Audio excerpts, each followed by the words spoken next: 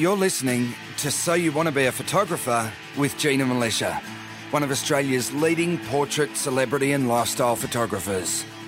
With over 25 years' experience in the industry, Gina is a pro photographer who regularly travels the world shooting for some of the country's top magazines and advertisers.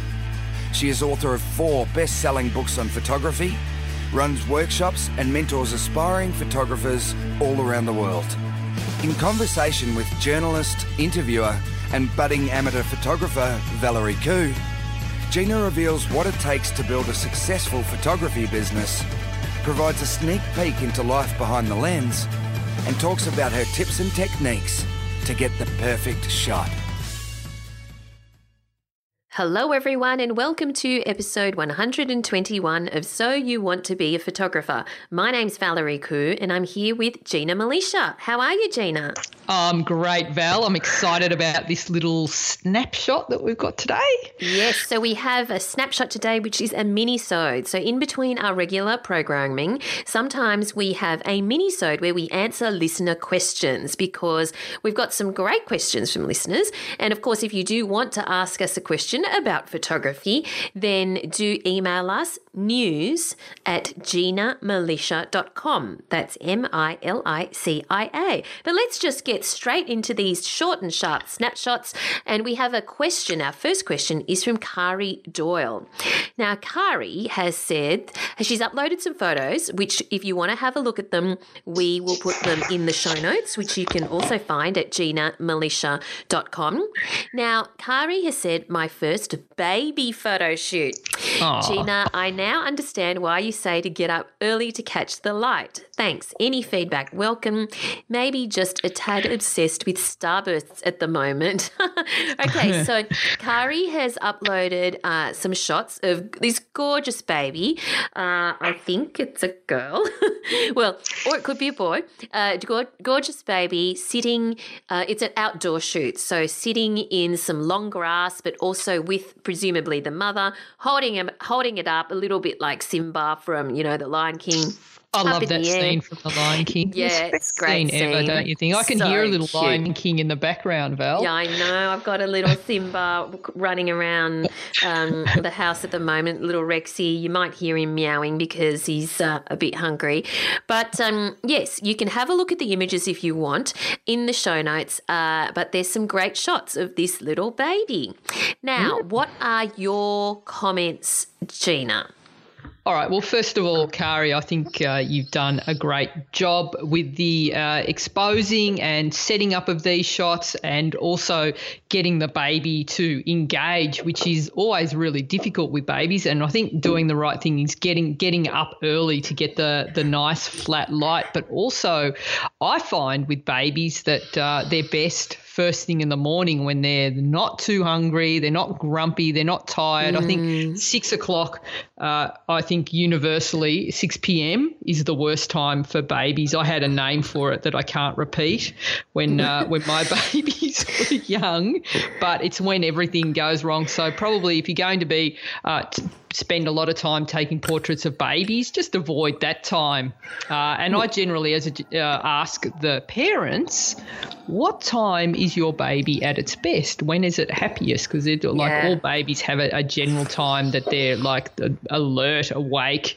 So that's a good start for when you're doing a baby portrait. So with these images, I love that you've gone outside and used some nice even flat lighting. So that's taken that out of the equation, because with little babies, they're wriggly, they've got a very short attention span. So it's a matter of having your shot set up, putting the baby down wherever you want it to be photographed, and then it's go. There isn't time to be sort of, okay, so what we're going to do now, baby, is I really want you to feel the energy of the day. You can't do any of that. You just got to get straight into it. So I like the location with the long grass and the sort of the natural look in the background, and then the different shots that you've done.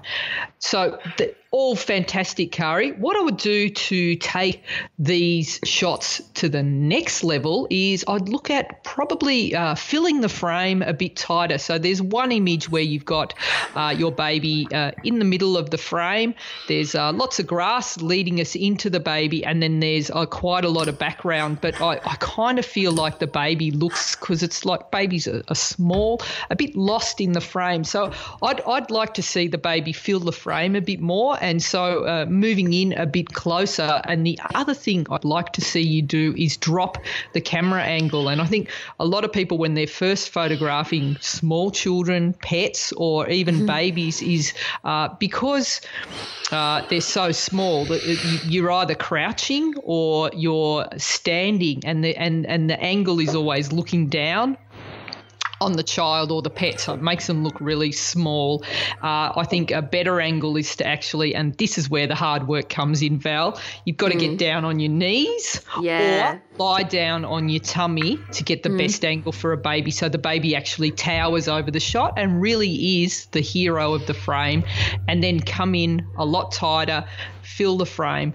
The other thing I would suggest that you watch out for in these sorts of shoots is that you haven't got anything that appears to be growing out of the back of the baby's head. So a busy background, and I like this background that you've chosen with the grass, but there's just some branches of trees that, because of the baby has very light hair, it kind of starts to blend in with the background, and so that's sort of a real shame for this image. So either look for a part of the forest or the bush that's a bit heavier and denser foliage, so that it is like one dark green and there isn't anything. And these are the things that you work out as you go along when you've done it a few times. I remember my first editorial shoot, I had a pole growing out of the back of someone's head, and I didn't even notice until the editor pointed it out. And, I was really happy with the shot. The editor said, it's all great except for the pole growing out of the person's head. So it's just a matter of getting used to that. And the rest of it, like, you've captured the beautiful light, the glow in the background. I really love that. And I love the idea of, lifting the baby up in the air, Simba style, to get that, lots of great sort of energy out of the child. Finally, white balance is something I'd also look at in this shot, because you've got so much green going on. The first thing I noticed when I looked at this shot was that overall it had a green tinge to it, and that's easily fixed if you take that image into Lightroom and just do an auto white balance click, and that will get it looking a little more neutral overall. So well done, Kari. It's like I'm excited for you. I'm glad you're into Starburst. Even Valerie Khoo's doing I saw you post one during the week, Val, a Starburst. Yes, on my early morning ferry ride. I know, this is amazing. This I don't even know who you are anymore, Valerie Khoo, because, like, first of all, you're on a ferry. I know. What happened? I'm like, she must be sleepwalking or something. Valerie's taking public transport, and then happen to have your camera, and then you're doing Starburst, and then you're posting the photos. It's too much. I know, too much. I was shocked too. But it was good fun, definitely good fun. Now that I have my camera that I can put in my bag. It's the handbag size camera. It's the camera you have with you, Val. If it means it's going to help you take more photos, then I think it's the best camera you've ever had. Yeah, fantastic. All right, so I love the Starbursts too, Kari. They're gorgeous. Now, our second question is from Mike Hickman. Now, this is an interesting question. So Mike has said, help, getting asked to take photos of a local cover band that plays 70s and 80s with a splash of funk, disco and country. I've got a few ideas of Everybody Laugh and Reservoir Dogs, single profile shots, and I'm sure I'll come up with some others. But what about pricing? Do I hit them off with a half-day rate or just go hourly? Well, that's a really good question, Gina. What do you think? Well, I think, and like the way I charge my clients. It differs depending on who I'm working with. But I think for something like this, when you're working with bands, I would opt for a fixed rate package, and that's what I would charge when. And then you could have a flyer and advertising, and this is the sort of thing. It's word of mouth. So this band, if they like their shots, they'll go back and tell their other band friends, this is what we got this shot. This is with the fixed price, and there's no surprises.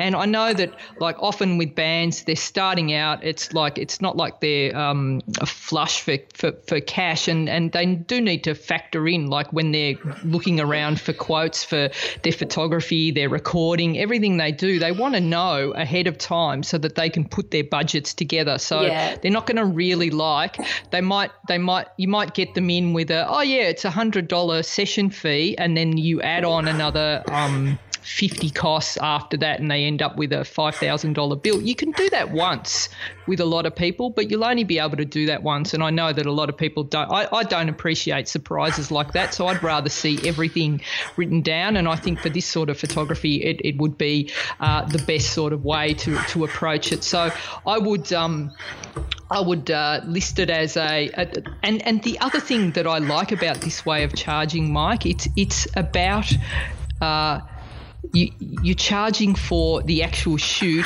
and it's not about the time it takes you to get there, because if it takes you 5 minutes or 5 hours to get the shot, it's not about the time. You're not charging by the hour. It's the actual job that you're doing for them. You're charging for value as opposed it's the to value, an hourly exactly. rate. So, I don't believe in putting an hourly rate on something unless it's a client is asking me to attend an event that might go over 1 or 2 days, and it's not. It's that's part of the the fee that I have to put. But something like this, I would do it as a block, like a whole, like a package, and also make sure that you include what's included in that package. So you might offer them 3 different looks that they can use over the course of a year, and individual headshots. And then you might also add that not included in your price would be things like hair and makeup or styling, and then you could put a price down the bottom of your quote of what that might cost them, and other little incidentals like location fees and extra retouching. So you've got a set rate that you offer them, and this is what they'll get for that price. Have you got anything more to add to that, Val? Yeah, I'm a big believer in charging for value, because once you put an amount on an hourly rate on something like this, then there are too many uncertainties. As Gina said, they don't know whether you're going to take 1 hour or 4 hours or whatever. They're always looking at the clock. That if you forget something, or if you do something that appears like you could have done it more efficiently, some clients can get cranky. Whereas if it's a set rate, it doesn't matter how long or short you do it, as long as you deliver on the value. Exactly. So I think that that's very important. I often always charge, almost always, I would say 99% of the time, I would charge a project fee rather than an hourly rate. And I advise that to many of the creative entrepreneurs that I mentor. And I was talking to an artist, as in a painter who I've mentored, and she, was bemoaning the fact that once you divide all of the hours into her painting, that what she's charging for the painting, that it ends up being a really crummy hourly rate. And I said, well, you need to charge more for your painting. Yeah. And fortunately, fortunately, she's now doubled her prices, actually, very successfully. And she stopped talking to people about the hourly rate, because it's not, or the amount of hours that go into it, because it's not just about the hours, it's the 20 years of experience that she brings to it. So I really advise stay away from the hourly thing and talk about the value. Exactly. Yes, and what you're giving them, what you're bringing, and that's all of us need to do that more. When they ask you how much is it to shoot with you, you start off with, well, let me start by, this is what I'm going to do for you for your shoot. This is what I provide. Here are my services, rather than how much this is going to cost me per hour.